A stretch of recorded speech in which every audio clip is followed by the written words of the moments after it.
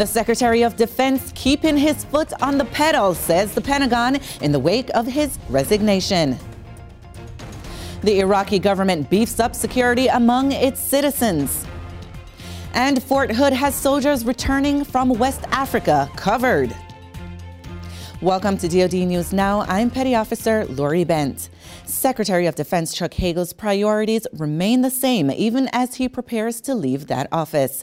Pentagon Press Secretary Rear Admiral John Kirby told reporters today that the Secretary's decision to submit his resignation to the Commander-in-Chief came after the two agreed mutually the time had come for new leadership at the DoD. Until his replacement is named and confirmed by the Senate, he'll continue to perform his job as he has for the past 2 years. His priorities remain people, capabilities, and partnerships, and everything he does kind of lines up under those three major priorities. He's launched more than a dozen reforms. Some of them now we've reported out to you. Some still have to work their way through.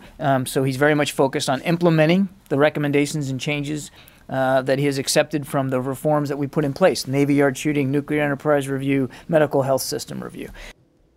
Other reform initiatives underway include military justice system, awards and medals, and a weekly focus on sexual assault.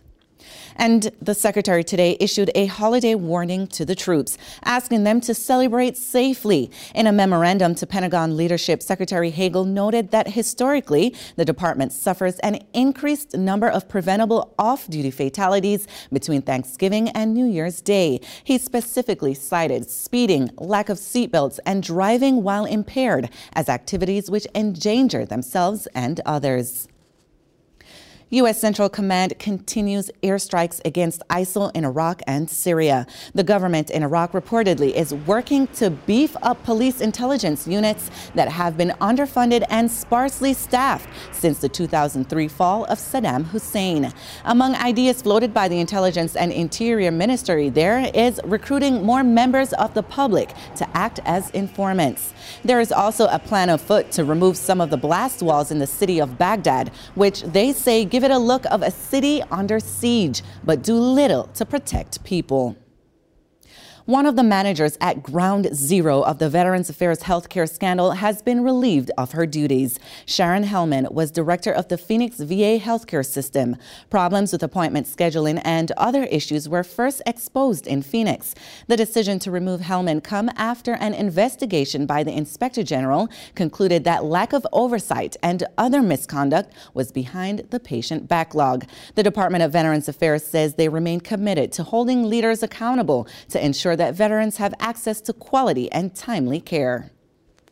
U.S. troops continue their roles in Operation United Assistance in West Africa. Meantime, at Fort Hood in Texas, there's a new isolation unit up and running, where soldiers returning from the Ebola-ravaged country of Liberia will do their 21 days. Nick Delgado has more.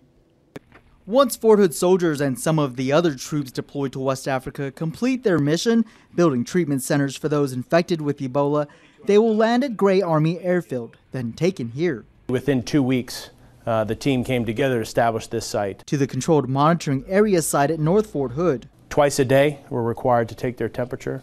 2 separate areas have been set up, each able to hold up to 50 soldiers at a time. Now, these are the beds that the soldiers returning from West Africa will be sleeping in, but for health and safety reasons, they won't be bunked like this.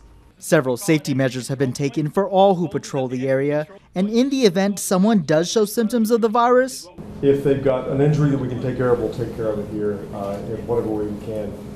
If there is even a hint that somebody's going to have some sort of Ebola-like symptoms, then those folks will be taken to the hospital and will be taken by ambulance to Darnell Army Medical Center for testing. We would coordinate with MedCom and the CDC, and a determination would be made on how and where that person was going to be evacuated. However, the military is confident soldiers in West Africa won't have any contact with the infected and will spend their 21 days in isolation in this barracks-like building, still able to get mail and fully entertained while the training continues. When they're shown that they have no symptoms, we'll return them back to home.